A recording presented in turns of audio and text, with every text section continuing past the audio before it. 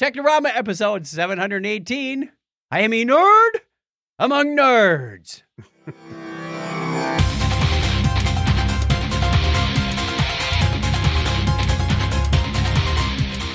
Well, hello and welcome to Technorama. This is the show that takes a lighthearted look at tech, science, sci-fi, and all things geek. If you are joining us for the first time, welcome. If you are returning, welcome back. My name is Chuck Tomasi from hotter than Hades, Phoenix, Arizona. And joining me as always, try to get that out right, is Craig Stepp. How are you, Craig? I'm doing well, and I'm from hotter or almost as hot South Carolina. With the humidity, and I don't send it over here.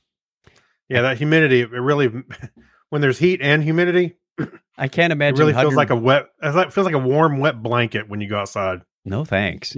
Just feel like it's weighing on you. I like jumping out of the pool and you hang up your towel and 10 minutes later it's dry.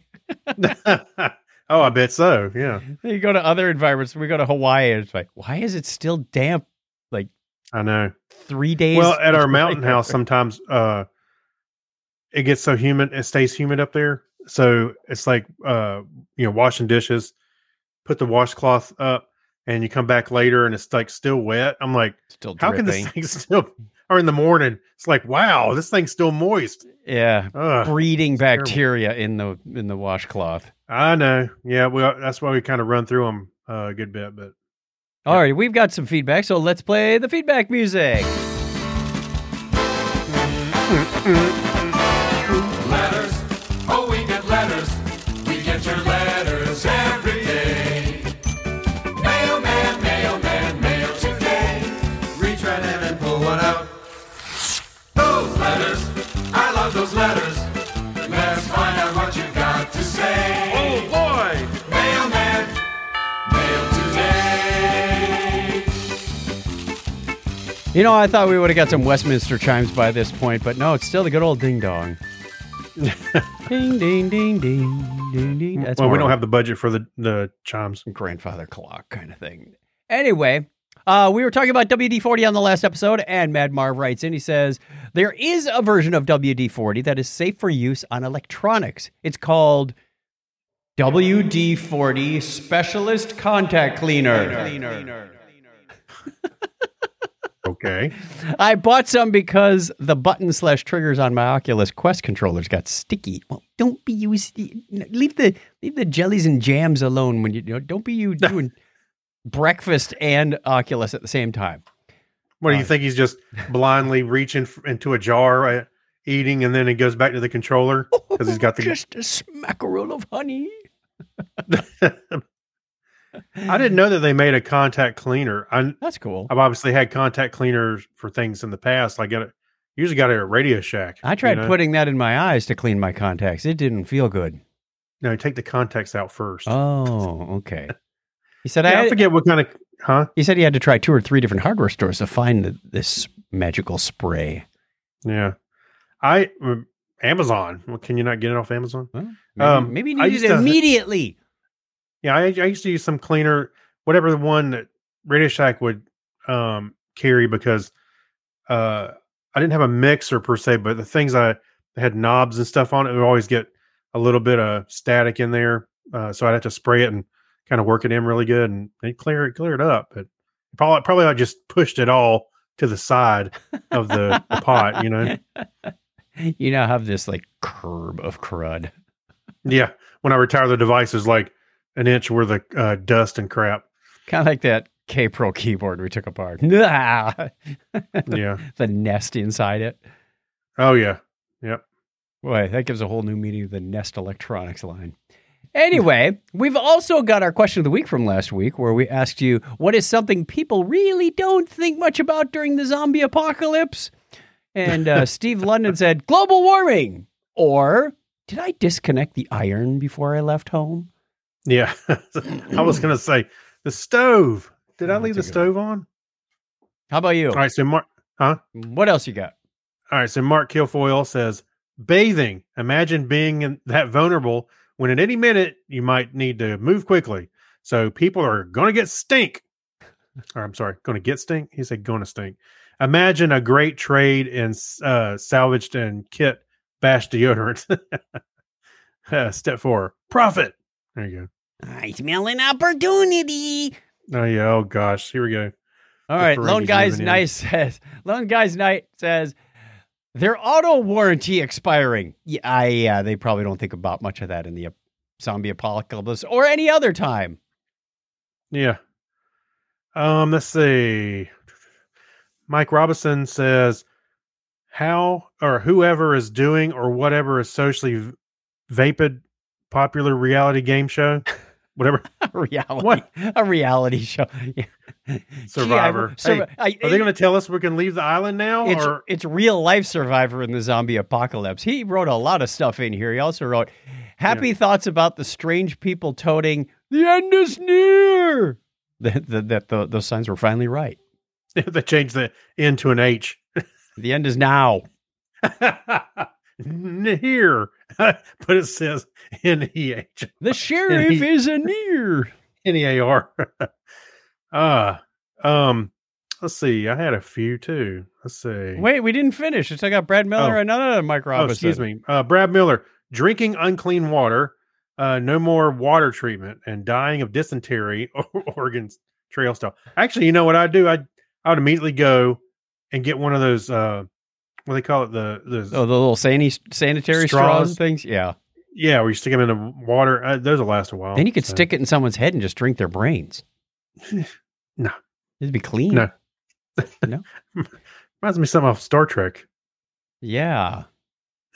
How much protection, that's in quotes, protection is needed when getting frisky with a zombie? Thanks, What? Mike. He went there. Yeah. Yeah. Farming large amounts of food crops. Farm tractors are loud and slow unless you had a really good tires and you had it armored up like the Killdozer, you wouldn't last long. Well, you know, the good thing the zombies don't go very fast because actually tractors do go pretty quick. I've seen some of them going down the highway about 45. If you see them come in the horizon near your crops, you just go ahead and ride on out, ride over them, and get back to work in the crop in the field. What did you have? You said you had a couple. Yeah, let me pull this up. So say, my friend Fred Smith says personal hygiene. Yep. Our buddy Gary Lindro says fresh fruit. Got to get your vitamin C. Yeah. Brian Brown says just giving up and joining the inevitable horde. Wait, this is things they don't normally think about. You know, I know that's what I would be thinking about that constantly. It's like, oh, I'm just going to give up and join the inevitable horde. Yeah, be done with this. My old friend Craig Watson says putting the toilet seat down. I would say it doesn't take a zombie apocalypse for many people not to think of that. Right. Dean Jensen says, where did I put my glasses? Well, yeah, you might need to be thinking about that if you need glasses. Honey, where are my pants? Dean Jensen also said, did I feed the cat? Yeah, fed it to the zombies.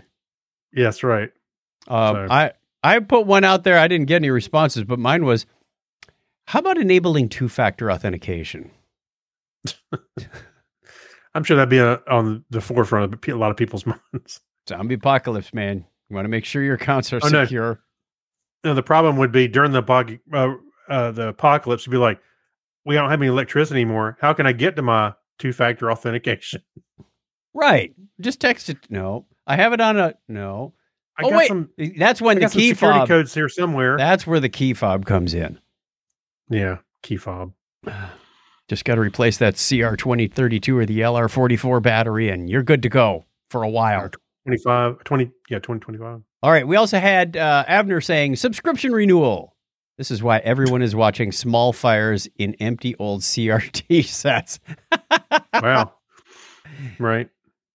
Mad Marv said people never really consider how zombification invalidates life insurance claims. Not just the claims. Right? How about the whole life insurance policy? Wait, there was an episode on The Walking Dead where they were discussing their insurance. I'm just kidding. I don't know. You can save 25% or more by switching to Geico. That's right. In other news, but we got zombies and a talking gecko. If you bundle your insurance together, you'll save.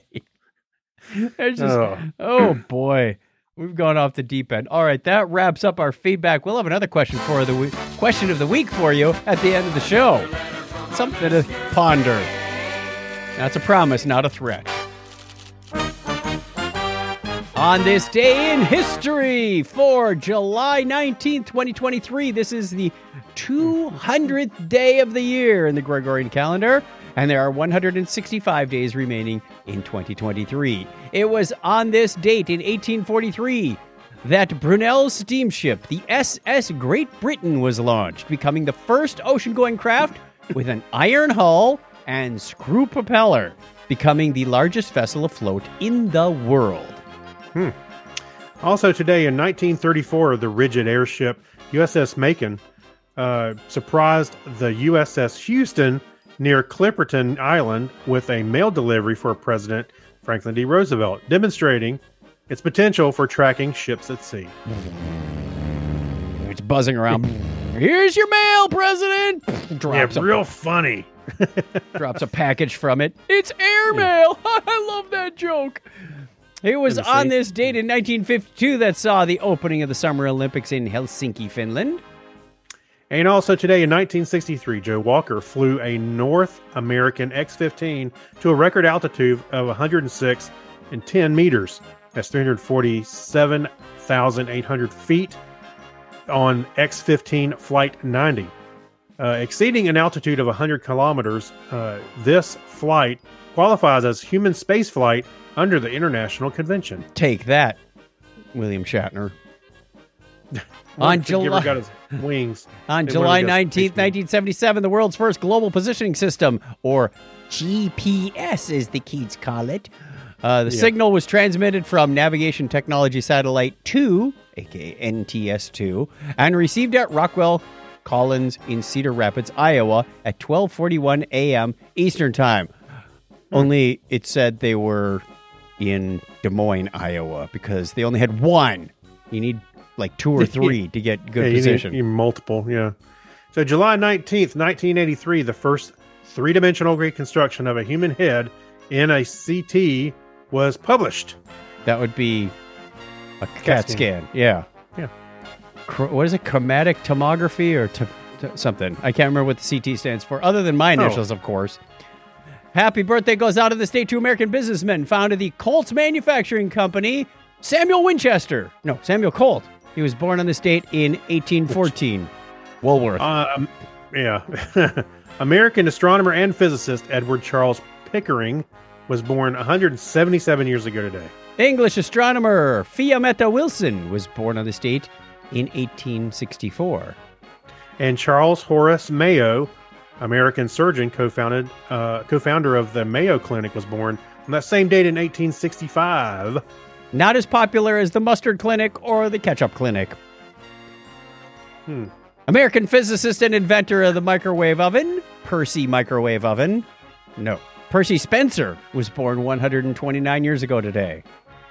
Also turning 94 today is Austrian engineer and businessman, co-founded Glock, Guess MBH, Gaston Glock. No one shoots like Gaston. No one. No. Anyway, English astrophysicist and astronomer. Let's see, Indian giant Narlikar is 85 today. Narlikar. English singer, songwriter, guitarist, producer, astrophysicist, and screenwriter. No, I'm just kidding. Brian May was born on this date in 1947. Mark Crispin, American computer scientist, designed the iMap, which is not like Apple Maps or Google Maps. It's a different map.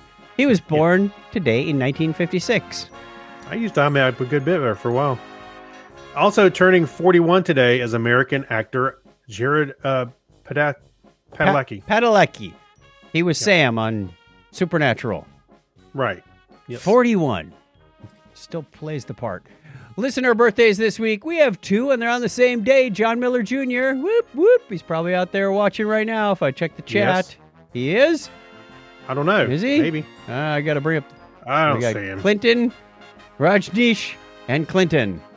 Two guys named Clinton. And it's also Dave Perillo's birthday. This is Joe Fiore's former co-host. So thank you very Yeah, I much. If it's your I was showing birthday, you there, Chuck. yeah, hey, Exactly, Eric's. you heard that.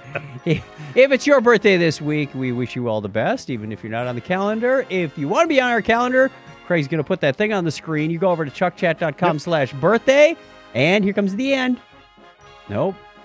We got another go around. Okay, you can go over to chuckchat.com/birthday. We'll give you a shout out the appropriate time of year.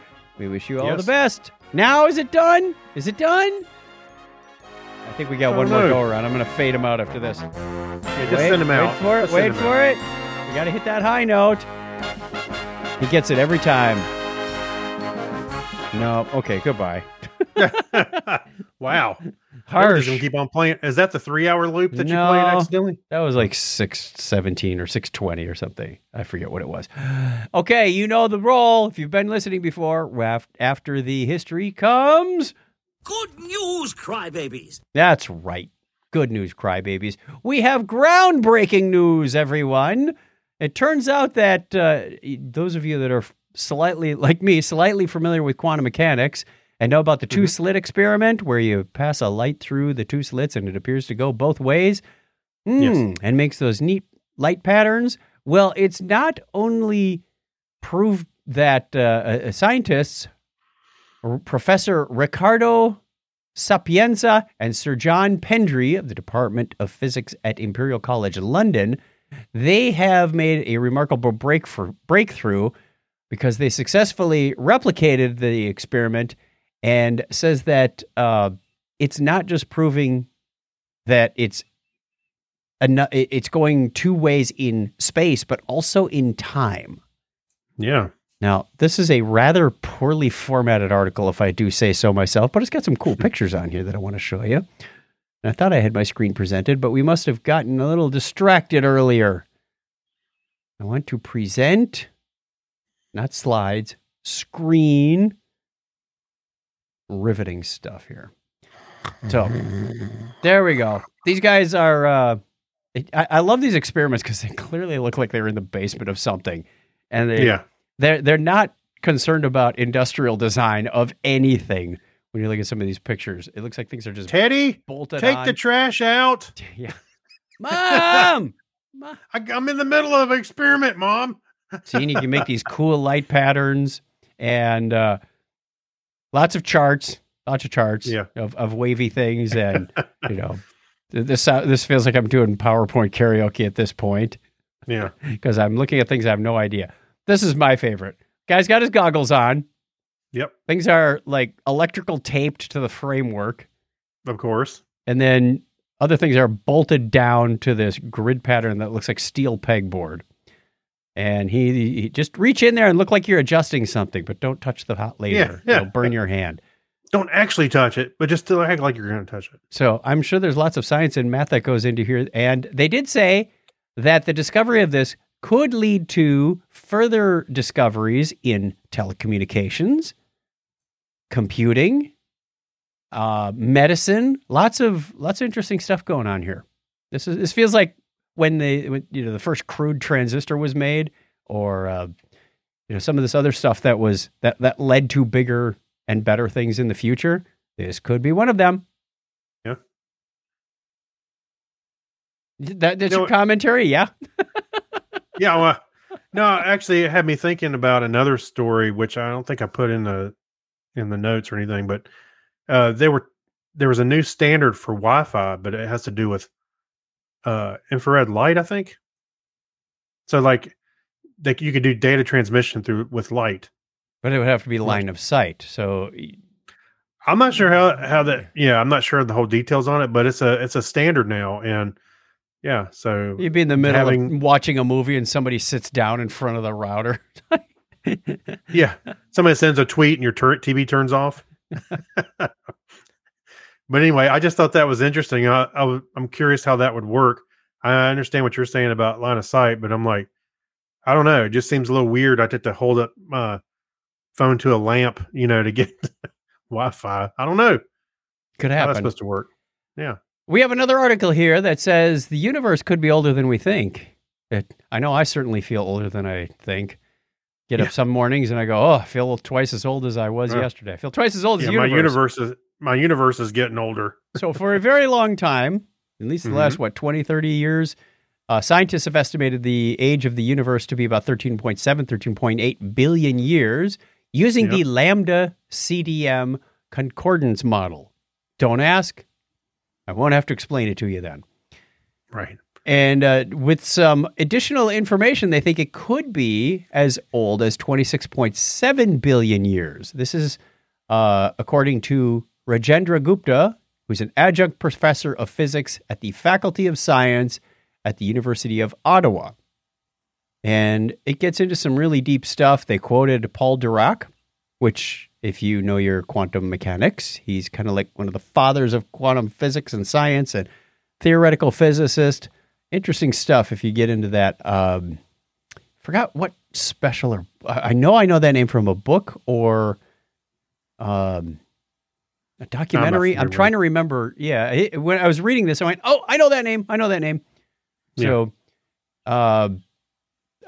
they have this thing in here called the tired light theory, which Tired. it's a 25 watt bulb. I gotta shine my little light on you. This world of mine. I can't keep up with this 186,000 miles per second anymore. Yeah. Well, hey, I don't think you mentioned it, but they said that's actually about double. Yeah, almost double. 26.7 is what I said. Yeah, so that's pretty amazing to be that far off. I like this. I like this article mainly because it challenges the status quo. Science is never really done.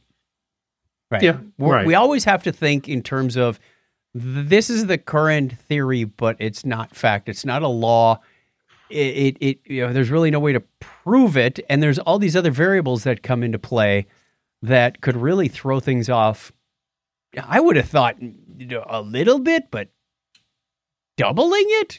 That's nuts. Yeah. So right. Got to keep an open mind. And that's what drives me nuts when I read some of these science stories. Like, oh, no, we've already proven this years ago. I'm like, no, you know.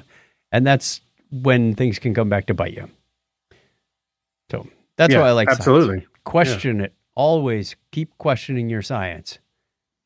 I'm not telling kids, when they get the wrong answer on the test, you go, I'm challenging this. Yeah. Go to the teacher. Look, this is not right. This is right. No. Yeah. I read a paper on this that said this. Yeah. The question is, what is the age of the universe? 13. No. 26. TBD.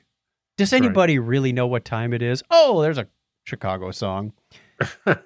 Hey, by the way, a CT scan is called a computed tomography. Computed tomography, not chromatic. Yes. Okay, that was close.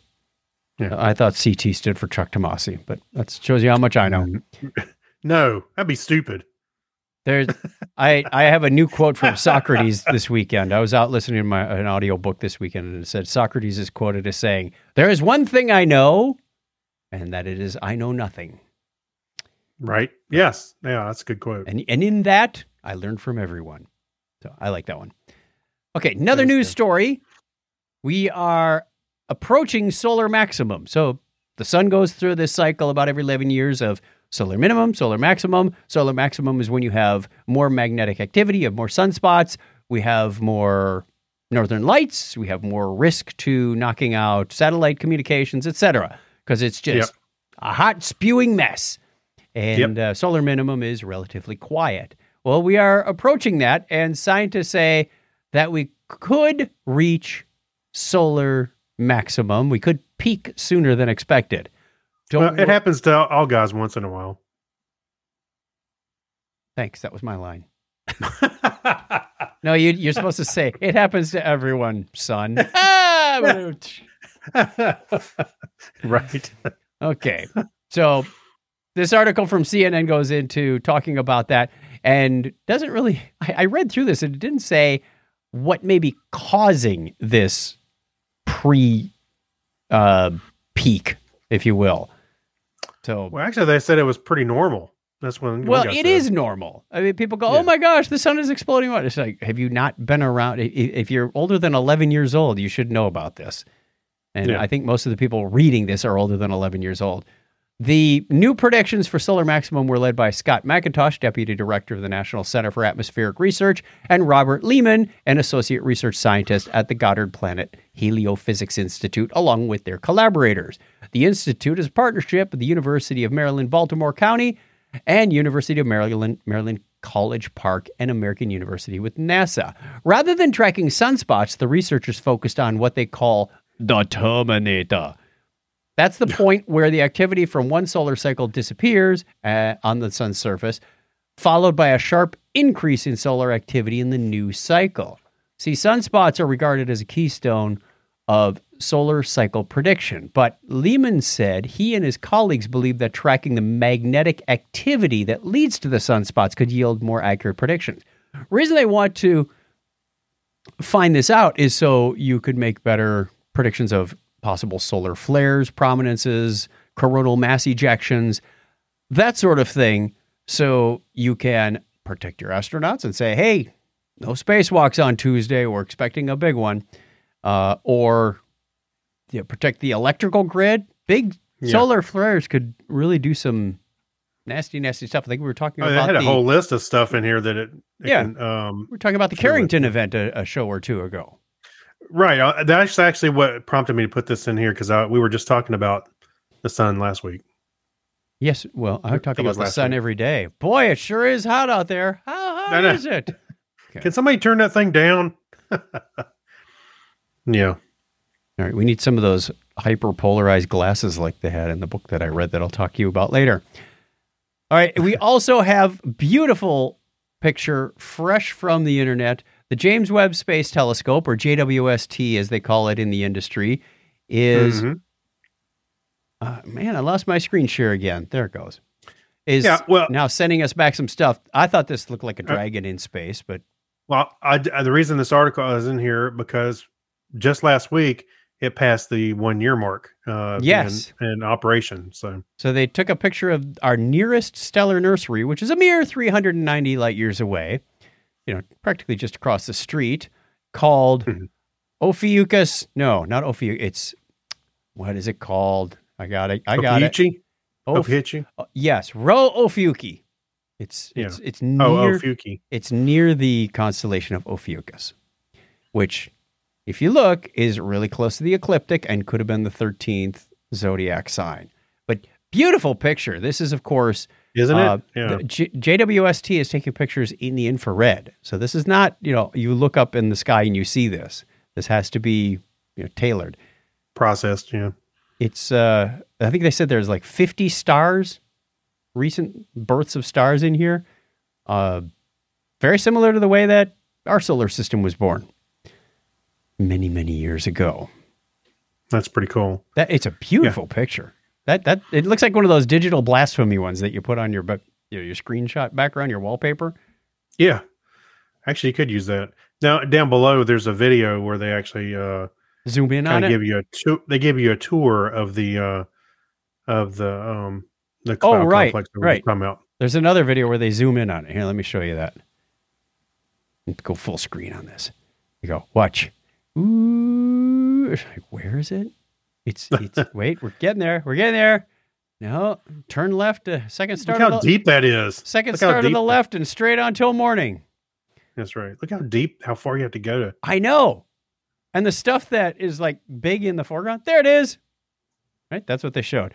Now I like rewinding this going, okay, where did that come from? And you can see this cloud that's on the right isn't even visible when you're back here. I know. Yeah. All right. So you got this big orange star that's in this constellation, and then you hang Scorpius. Right. Yeah. That wasn't Scorpio. I said, go back. It looked kind of. It says it right. Move Steve Jobs out of the way. Oh, that is Scorpius. All wow. Right. I'll take that as an apology, Chuck. There's his tail. Okay, so that's Arcturus.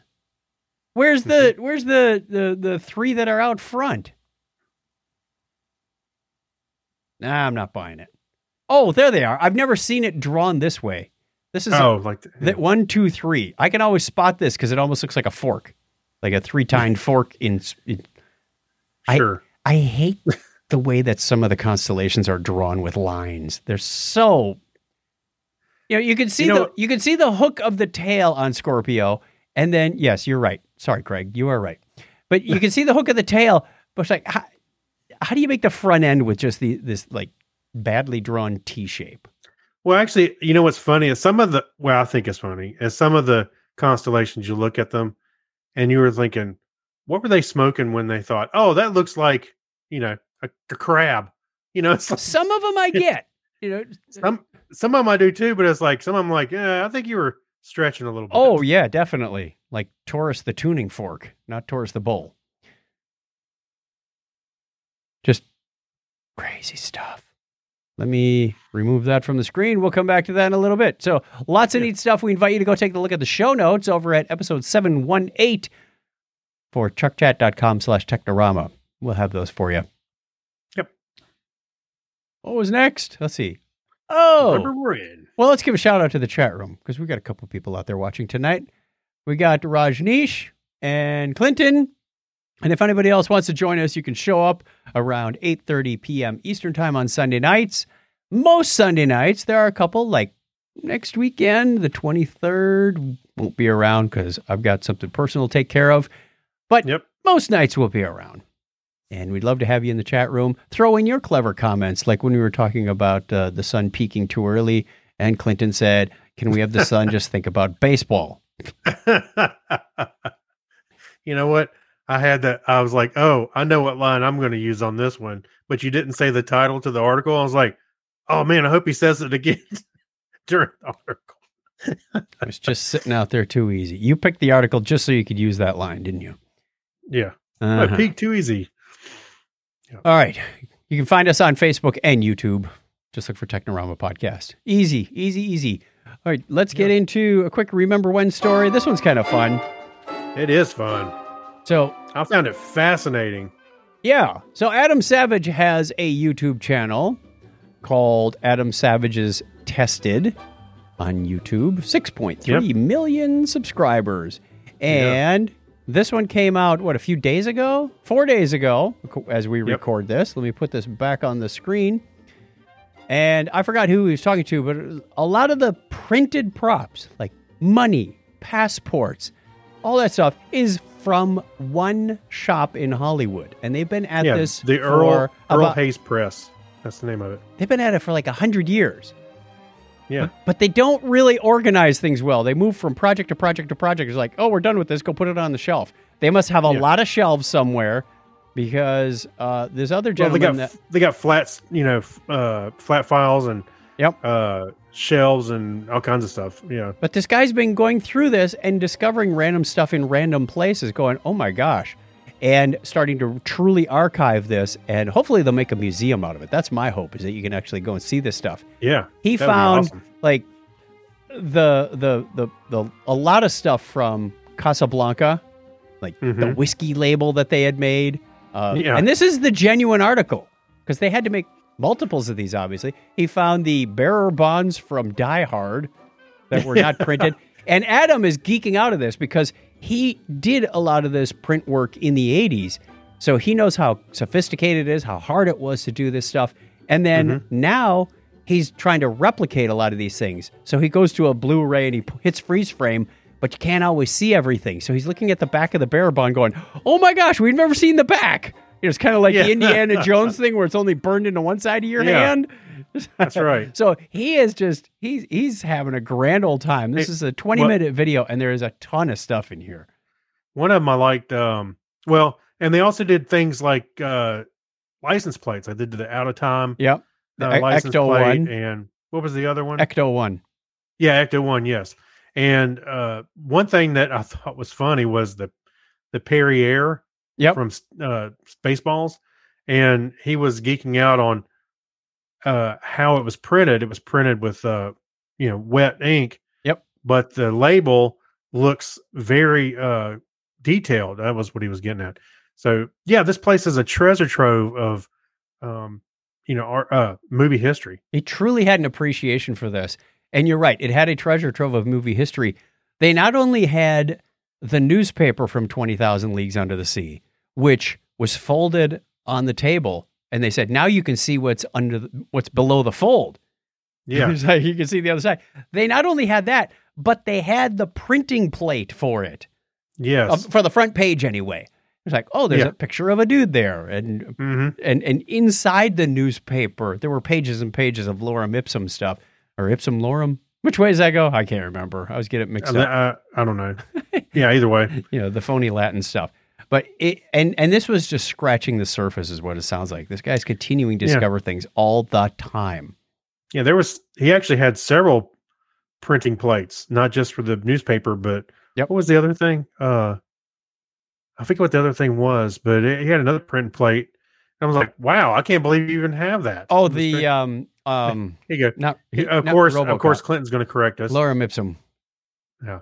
I think I went to school with a guy named Lorem Ipsum. Yeah, that's right. The what's the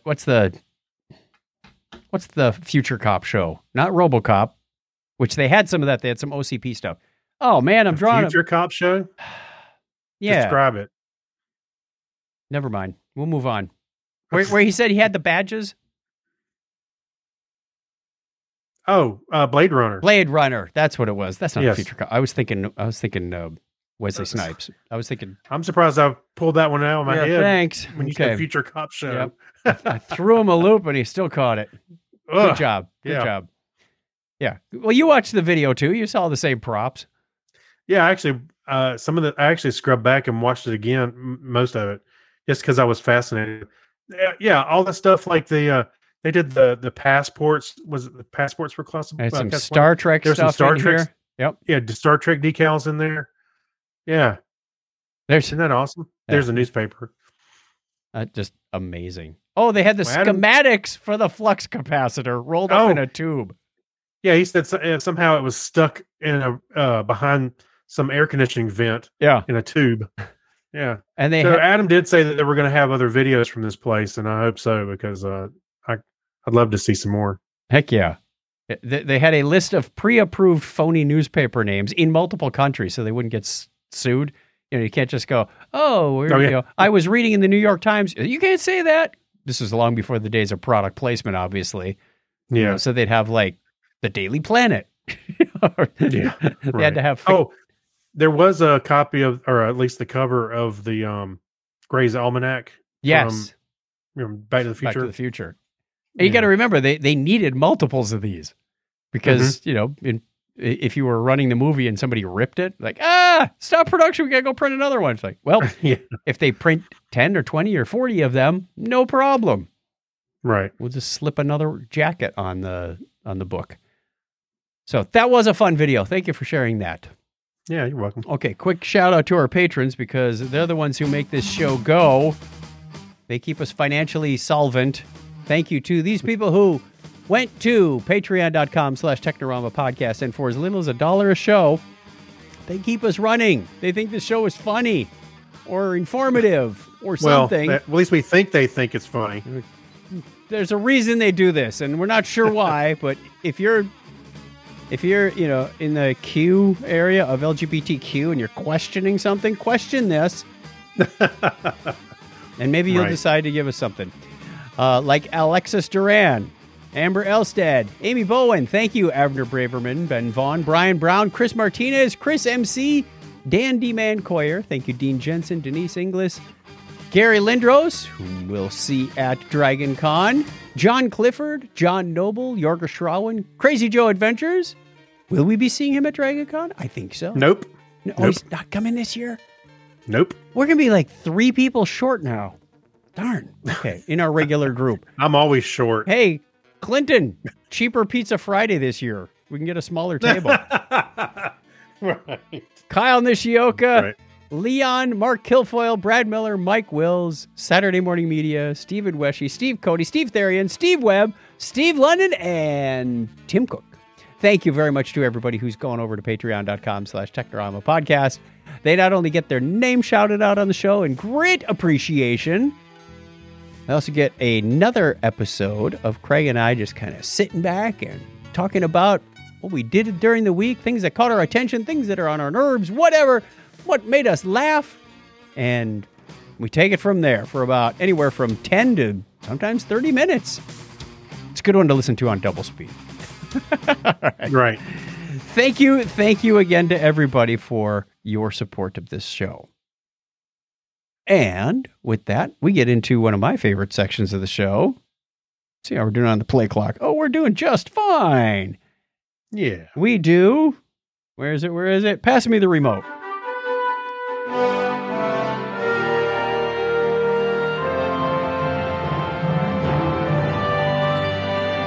Well, I just got done with a series called Missing Dead or Alive. I think this is a seasonal thing, whatever the latest season is. I say it just came out, right? It's on Netflix. It's a 4-part show following this lady cop who's part of missing persons. And they follow her through the cases of, hey, this girl is missing, and the leads they're following. This is real stuff. This is true crime. And doesn't always resolve the way you want.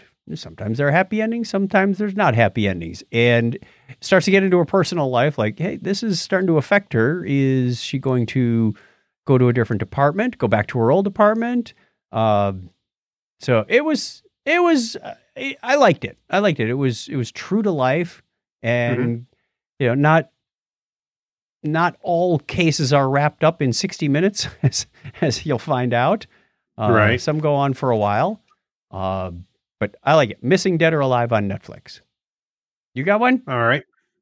Yes, actually I do. We just watched it this afternoon. It was Renfield. It's on Peacock. It's the vampire-ish Dracula movie that has Nicolas Cage. Wasn't Renfield playing Dracula's assistant? Yes. So I that's where I thought. was getting at. So Nicholas Hoult was playing Renfield, and he was getting to the point where he was realizing he was codependent and on Dracula, and he was in a toxic relationship. He was in therapy. So there's some funny stuff to it. It's kind of not a dark comedy, but it's just, there's a lot of killing and stuff, obviously, Okay. around Dracula. But I thought it was okay.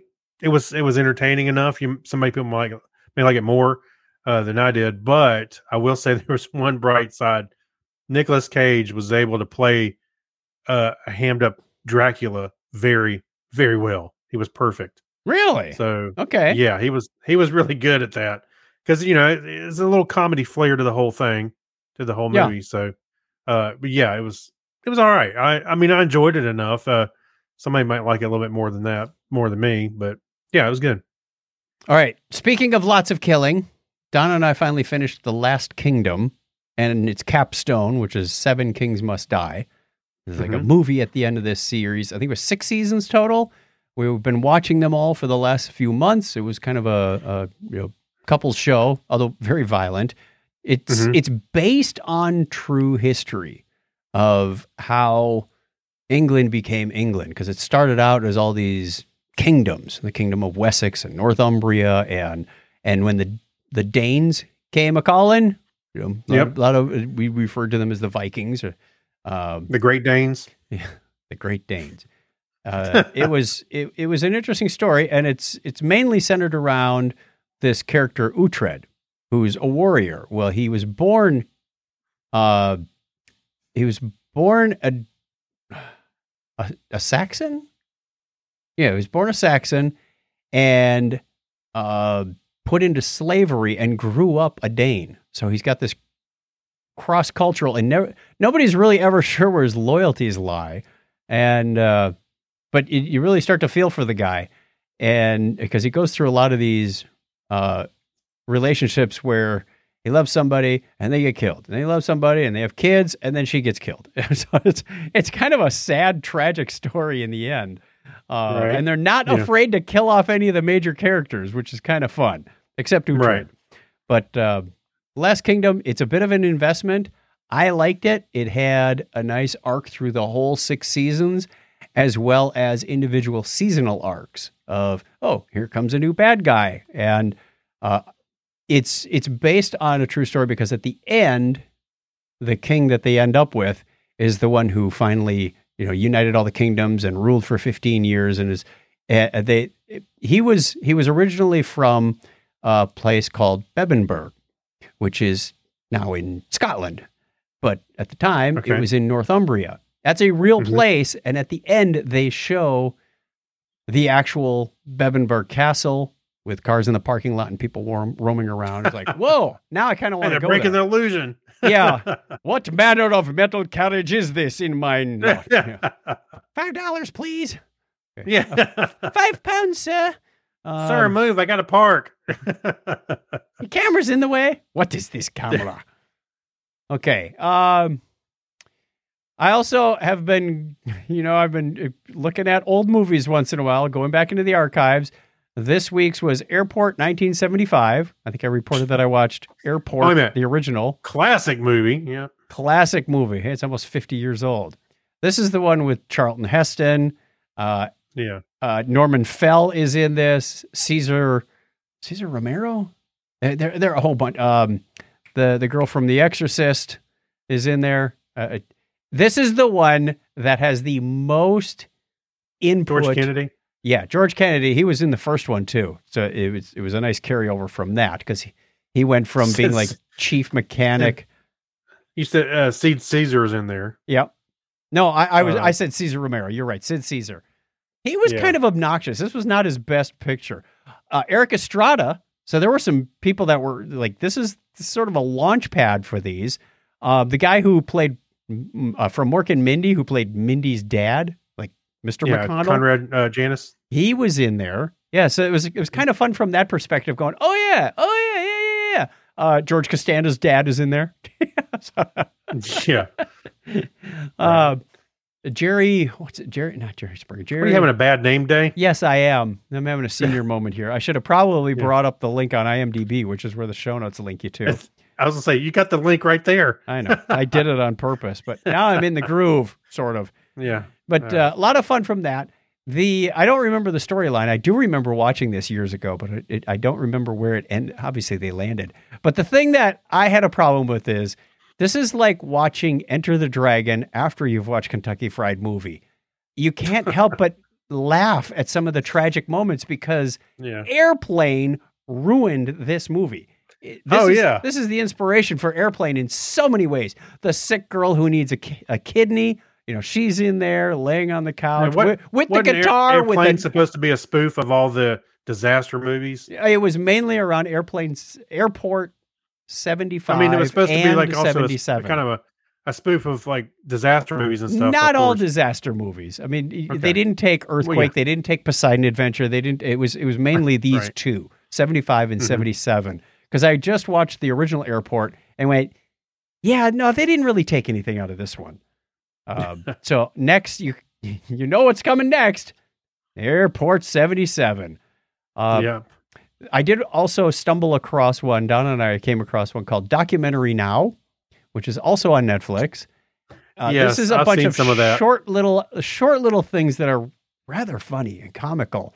The one that I saw, somehow we jumped into like season 3 of episode 6, where they're bringing back the Pro Bowling League. I was stealing your password account. Yeah, okay. I think Donna had watched part of it before. But Michael C. Hall, the guy who plays Dexter, is one of the characters in here, and he's really this calm and demeanor. They're bringing back the Pro Bowling League. The idea was, it was kind of dull in the 90s and faded out in the early 90s. And this is 10 years later, like 2003. They're bringing it back, and they've got their bad boy, they've got the champion, they've got their lovable loser. It was pretty funny. And the fun thing is, these are standalone episodes that only last about 20, 25 minutes. They're easy to consume. Yeah. There's not a huge commitment, but if you want a good laugh, look for Documentary Now on Netflix. And my final is a book that we reviewed a while back. The topic is Trek. This is one of the paperbacks that Craig brought to Dragon Con last year. Mm-hmm. You read it. We did our report and then gave it to me on the cruise. So I have read it, and now I'll give it to Clinton this Dragon Con. Yeah. It's called Crisis on Centaurus by Brad Ferguson. Hold up the cover for that. I'm a little out of focus, but that's all right. Hold it near your face. It's a story of, obviously, Kirk and Spock. McCoy is in there a bit, but his daughter Joanna is more of the focus of the story. I'm not going to ruin it for you. It's got some good bits in it. Like they were talking about global warming and how we're not going to Mhm. repeat the same mistake on Earth that we did. And this is written in Of course not. 1986. Of course, we won't do that. But it takes place on Alpha Centauri and that star system. They call it Centaurus. I don't know. They never really did explain in the beginning why the Enterprise suddenly went bonkers. Like all the computers broke down. They were having environmental problems. They were having gravity problems. Oh. They were having communications problems. The whole thing just kind of went on the fritz, and all the backup systems at the same time.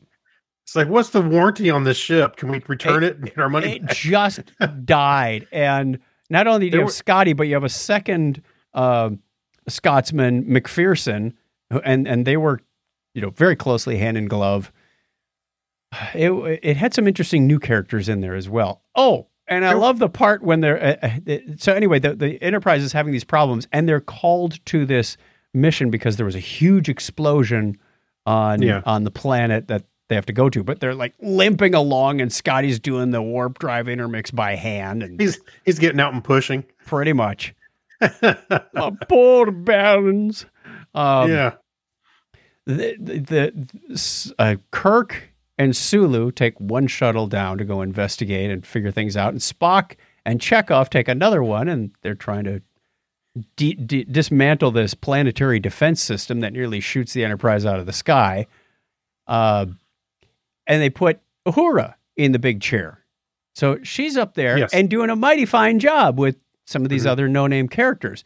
Another missile comes up and tries to get the Enterprise, and they shoot it out of the sky. Great. They get to the end of the story, and Kirk is writing in his log all these commendations he's going to give to Spock and Chekhov and Sulu, and doesn't mention Uhura. Yeah. She had command of the ship. She saved the ship, and you don't give her anything. Oh, Yeah. that was a grave oversight by the author. But Yeah, I it think was. your favorite part, which I may not have picked up on as quickly, is there's a lot of product placement in this book, especially in the beginning. Oh, yeah. They're talking about Hilton hotels at one point, which is nice to know that Hilton survives in another star system. Yeah. They talked about, what was it, MasterCard, credit cards. American Express.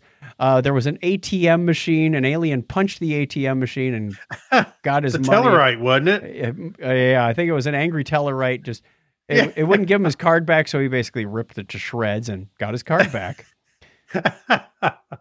I'll go in and get it. It was a pretty sad story. I mean, the general flow of the story was kind of. Was I wrong? Didn't Kirk buy? He had a ranch there. He had a whole bunch of land. Yeah. Yes, that's what it was. He's when he was like a junior grade lieutenant or something, he stopped there with. It was a nice backstory about McCoy and Kirk, because apparently he was on a ship in a fight and something bashed his knee to bits, and he still made it through the mission, and they passed out as soon as they were safe. So McCoy nursed him back to health and fixed up his knee, and they became friends. That's how they met. That's how they became friends. And he said, "Hey, why don't you join me when I go to shore leave on Alpha Centauri?" So they go there, and they're flying along. He goes, "Hey, what's this, wooded place in the middle of nowhere?" And he fell in love with it, bought some land, and as he was going up through the ranks, got more and more land. He built a cabin out there. He owned this whole valley, named the Farragut River and the Garrison, what was it, the something valley, named after his former captain on the Farragut. Yeah. So, I mean, it had a lot of interesting history. They did do a couple of touch points back to some TOS episodes. Some I think they made up. I'm like, I don't remember any of this happening. But if you base it off the star dates, the fourth season, that's probably where the hidden script. So the flow is kind of slow through the middle part of the book. Like, let's cut to Spock and Sulu, or Spock and Chekhov, who are trying to decommission the defense system. And then it's over to Kirk and Sulu, who are trying to find the bad guys and talk to the politicians. And it just goes back and forth. I'm like, oh my gosh, move it along. And then it finally picks up about 3/4 or 80% of the way through the book. Like, oh, good, the ending is coming. That's right. Let's wrap this up, shall we? So, yeah, I think you paid a whole $1.50 or something for this. Yeah, there's a $1.95 in town. Yeah, there's a used bookstore in town. I went and bought 3 of them, and It was reviewed them. it was a good couple of weeks, just something to pick up on the nightstand in the evening and go, I'm ready to fall asleep. 30 minutes later, Yeah. I'm asleep with the book. I actually I haven't read, other than that one, I haven't really read. I got yours over here I need to read. But a lot of those stories I used to like to read because there were, well, for a while there wasn't really much Star Trek going on. And, Right. for a little bit. And then so we had novels and comics. There's some comics. I got some sitting right there, as a matter of fact. So I like reading this stuff to get a little extra story about these characters that we like. So yeah, I think it's fun to read those stories. Fun and cheap now, if you can find them. Mm-hmm. I actually read, I think they were mostly ghost written. Clinton can probably correct us if I'm wrong, but the ones from William Shatner, and it was about Kirk coming back to life and this whole story about, and it tied him into the Borg and all kinds of stuff. It was a lot to, right. Interesting. it was a lot to listen to, but I'm trying to remember all those details about it now, but I remember I enjoyed it. But yeah, it was ghost written, but, yeah, they resurrected Kirk using Borg technology, and they wanted Kirk. I'm trying to remember what they wanted him. Was it the Romulans that wanted him? Well, they have his bones Anyway. in the museum. We found that out on Picard. Yeah, right. So All right. One final thing for the media corner. We'll play our media corner thing just so we have a chance. It's been a while. the official. Welcome to Blockhead Video. Hey, where can I find some good information about music and TV and videos and things? Over here in the media corner. So we have one video that's actually not so much a video, but it's the audio of an old Fresh Air interview with Terry Gross from 1996. She's talking to Steve Jobs. This was when he was at Next. And it's funny because she keeps asking about Apple, and he says, I really don't want to talk much about Apple. And she keeps asking about Apple. He wasn't thrilled with Apple at the time. He gave a little insight of where he thought the internet was going. He spent some time, nice background on, for what the internet is and what web pages are and how they're authored. I actually listened to, I didn't listen to the whole thing, but as I got into it, I thought it was really cool backstory, like you mentioned. Yeah. Where they were wanting to take the internet. They had static pages. He started describing that. They don't do much. And then now we're getting to the point where we can have code on the back end and it's more dynamic. I was like, wow, he's. Well, that's what CEOs are paid to do. They're paid to look at what is the future, where are we going to be in 5 to 10 years. So he did a pretty darn good job of that. Mm-hmm. Yeah. And so I thought it was a fun listen. A lot of it you probably already know, but anyway, I thought it'd be worth throwing in there nonetheless. It was like 25, 30 minutes. It wasn't real long. 30. Yeah, it was like 31 minutes. Okay. And I did it at 1.5. So still legible, but easy to understand. Alrighty. That takes us to the end. We've got one more thing, and that is our question of the week. What sounds like complete horse hockey, as Sherman T. Potter would say, but it's actually true. What sounds totally unbelievable, but it's true? That you can get rich in podcasting. That you can lose weight overnight. Yeah. That you can extend your car's warranty. Oh. I don't know. Someone keeps leaving me voicemail about some male enhancement drug. I wish they'd stop. They keep changing their name. I don't know how I got on that call list. The internet's listeing to you at home. Yeah, apparently I must have mentioned something to Alexa that's coming back to haunt me. Right. Hate it when that happens. Yeah. All right, that takes us to the end. We appreciate your time, and that music means it's time to get on out of here before Alexa tells us something new that we don't want to hear. Call us on the listener line. Where's that info, Craig, for the people watching at home? Pulling it up right now. For the hearing impaired, you can call us on the listener line, 707-530-2428. That's 707-530-CHAT. Mike Robbins says that the government cares about you. I'm glad. Why don't they pay for all my medications? Well, I think it was what it sounds like BS, but that's his answer to what sounds like Yeah. Okay. Yeah. Yeah. How about the whole election process? Oh, no. Let's just move along. Technorama at chuckchat.com is how you can get a hold of us. We want to hear your voicemail, email, or call us. Till next time, take care, share with a friend, give me a binary high five. All right. 101.